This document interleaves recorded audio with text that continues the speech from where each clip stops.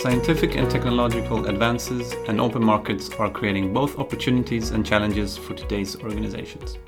To stay relevant as a company, you need to be able to adapt to unprecedented change, uncertainty, complexity, and ambiguity. In this podcast, we will explore how leaders can build such organizations. Hey, and welcome back. Hey, it's great to be back for another episode. I'm excited. Yeah, me too. And we've definitely had some unexpected delay because of COVID-19, but you and I are both healthy, thankfully. Yeah. But there's quite a lot of uncertainty, and a worldwide pandemic really creates a lot of that for you. But that's not what we're going to talk about today. Oh. So what are we going to talk about? There certainly is a lot we could talk about with regards to the pandemic, but we've decided not to talk about it today, maybe another day. And we're sticking with our initial plan to talk about teams. Yeah. Or more specifically, organizations that optimize for teams. And this is when you as a listener might think, all companies today have adopted the concept of working in teams.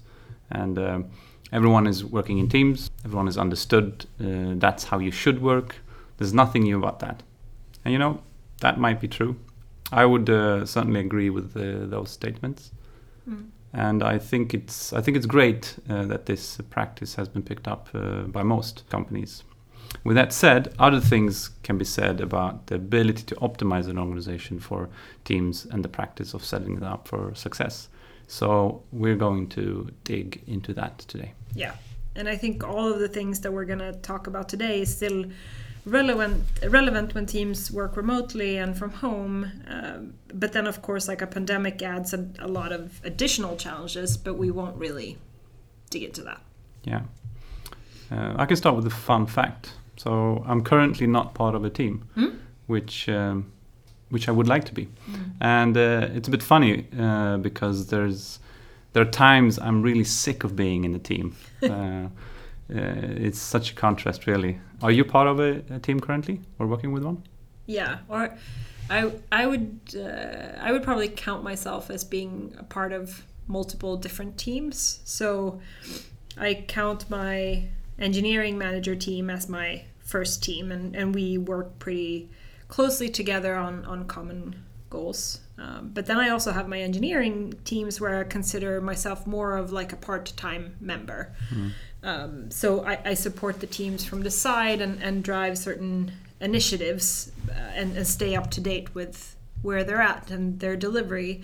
But I don't necessarily engage in all of the team activities and meetings. So I might miss stand-ups and team meetings, but I'm generally up to date with what's going on, and I might do one-offs or take on certain tasks to support them.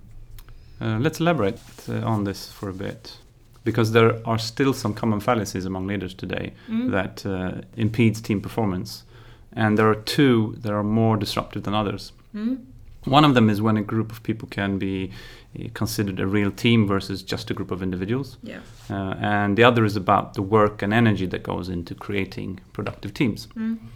And these fallacies are sometimes more apparent in organizations that want autonomous or self-organizing teams, or both.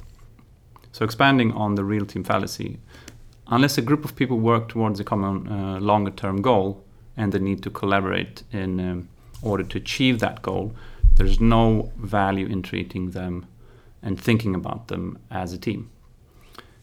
They would be more effective working as a group of individuals. Another way to put this is that you won't get the potential benefits that working as a team can give you. So besides sharing a common goal and being interdependent, a team benefits when people are only committed to a single team and that there is some stability in membership over time. And the things that you're saying now is based on some research as well by Richard Hackman. So according to him and what you're saying, like a team is not really a team unless these criteria are met. I often find it more valuable to highlight that the conditions of these criteria will have a direct effect on a team's performance. It helps to avoid a theoretical argument over semantics and the ultimate truth. So if we revisit your current situation, looking at your team of engineering managers, they seem to be interdependent and work towards a common longer term goal. I would then make the assumption that its performance is somewhat affected due to you having some commitment to other teams as well. I think it also would be more fair to say that your engagement with them is about creating relevant conditions instead of being an actual team member. Is that fair? Yeah, that's a fair assessment. So then if you have the people and you have the goals, then it's a done deal. Not necessarily. Okay. This is really the second fallacy that leaders generally underestimate the effort, time and energy it takes to become a productive team. Many teams need significant engagement from former leaders, while others are able to become productive with minimal engagement. Team members' previous experience with teamwork are key factors in how things turn out as well. Yeah, for sure. And a problem that I've seen, and I've most likely been guilty of doing it myself as well, is that you form a new group and you give them a problem to solve or a really concrete goal, and then just be like, okay, now they're ready to go. But that still isn't enough. So they might get started quickly, but then you see a decline in progress or frustration and maybe a lot of spinning their wheels without progressing or strain on the team spirit. So what do teams actually need, in your opinion? Yeah, I've also recognized this. Like leaders being confident that the team goal is clear enough to every member and that they are highly committed to it after an initial kickoff meeting. However, if you look at the research from Susan Wieland, it tells us that both of those assumptions couldn't be further from the truth. This is something we can come back to a bit later. And I think what frustrates me the most is like so many companies want great outcomes and resilient teams, but then they actually create obstacles for themselves in achieving just that. For sure. It's really unfortunate. It sounds like you have a specific pet peeve in mind. Yeah, I mean, I could go on forever about this, but especially when companies create individual incentives, they run the risk of shooting themselves in the foot. So I'm a strong believer, and I will hold this to the day that I die, that individual goals, and especially if they're bonus-based, is the root of all evil. Okay. When you give people individual goals they are measured on, especially with monetary rewards tied to them, you reduce their incentive to work together on solving issues, especially if other team members struggle or need help.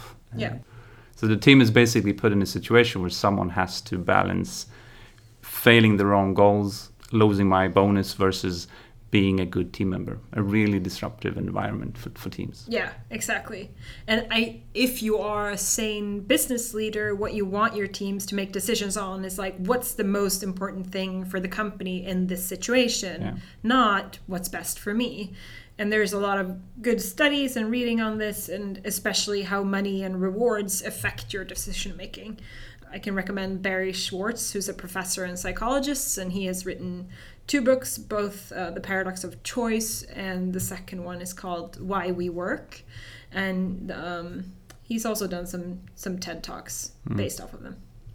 Okay, so to summarize your sort of pet peeve, if you want your teams to be productive and make use of the positive effects from teamwork, you shouldn't create individual incentives that potentially will create conflicting goals among team members. Yeah. I mean, I would focus on creating conditions that incentivize teamwork and team performance and team goals, because that will inherently foster a more collaborative environment. But also to observe and to retrospect on things that you and others do that might have a negative effect on collaboration, and do less of those, or even stop doing them altogether if and when that's possible.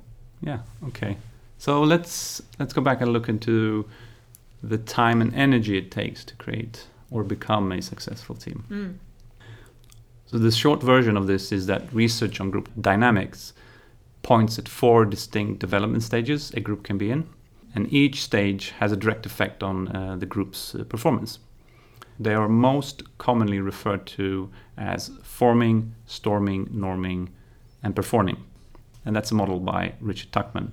In the forming stage, group members' energy is mostly spent on feeling safe with and being accepted by others, and be motivated by the longer-term common goal. In the storming stage, their energy is used to understand each other's behavior and intent and to resolve their disagreements. In the norming stage, it's about working out how to effectively work together, and that everyone's input on how they should work together has been acknowledged. And the performing stage is mainly about continuously evaluating and improving performance. So looking at performance, all-time low occurs at some point in the storming stage and all-time high in the, not surprisingly, performing stage. And studies by Wieland have shown that it generally takes a newly formed team 6 to 8 months to reach, so to speak, the performing stage, assuming that they actually will experience this stage at all, because the same studies also show that roughly only 23% of all teams will at some point experience the performing stage. Yeah. So what are some of the things that leaders could do to further set up a team for success then? One of them is to be mindful of the membership over time.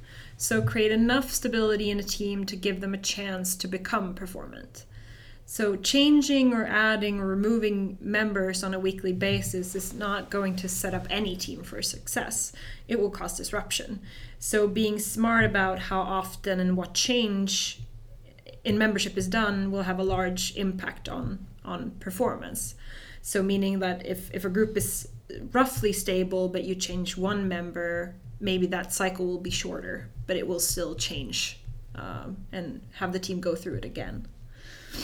And another is to actively manage the amount of energy that you give and the time that you engage with a particular team and the type of behavior that you have when interacting with them. So generally you spend more energy supporting a team in the forming and storming stages to help them through those, where you repeatedly clarify the business context, the purpose, the goals, but also to actively engage in building a safe space for all members and help them to achieve quick wins when possible, or if they have a hard time resolving conflicts and disagreement, you help them manage and provide them with tools so they're able to manage most of this by themselves. And if you're successful, you'll see yourself spending less energy over time, and the team will be able to experience the norming and performing stages. Did I miss anything there? I think these are fantastic and great. On top of these, I think you also should practice to identify in what stage a team is in. Yeah. What type of behavior is most common in each stage? What questions you ask or survey to make an educated guess, at least. Also remind yourself that this is a model and not an ultimate description of truth or reality. Just as an example, a team can be in the norming stage during the retrospective in the morning and in forming during the planning session in the afternoon. The topic, the context, and the situation can largely impact the team's behavior and the needs that they have. So use it for what it is. It's a very useful model that helps you figure out some key conditions the team needs to be able to be productive, essentially. Well put. So if we were to summarize, the first thing to focus on if you want a successful team, and we hope that you do as you're listening to this, is to create the most basic conditions. Namely, the team should be tasked with a common longer-term goal, and that could be a mission that stretches beyond 6 months, basically. And that the team members should be interdependent. So collaboration should be required to actually achieve that goal. And if you can't create these conditions or it doesn't make sense in your specific context, it might be more productive for them not to actually work as a team at all. But other things you can do or should consider to improve general conditions are to be sensible about membership in teams over time. So group dynamics takes time. So creating that stability for them to become productive and not doing things to mess with that. That people ideally only should be committed to a single team. And this is actually something that a lot of organizations struggle with. Anna's pet peeve, don't use individual incentives or rewards. So if you really want to do rewards, use them on a team-based performance instead, because that will help foster collaboration. And then improve your ability to identify what development stage a team is currently in. And remember that this might vary depending on the situation. And then help the team by actively manage the amount of energy and time and type of behavior depending on what stage the team is in. And I think the most relative skill set you should develop to sort of aid this is the ability to create a safe space and manage disagreements to teach others to do the same. Great summary. As I'm listening to it, I get overwhelmed. There's a lot of things to think about and to learn from this topic, for sure. And that's all I wanted to talk about today. Yeah. So we hope this gets you reflecting on your organization. And if you're part of a team and if your organization have the conditions that are necessary to foster great teamwork. So we hope that you stay safe and healthy, and hopefully you'll hear from us soon again. Yeah. Bye. Bye.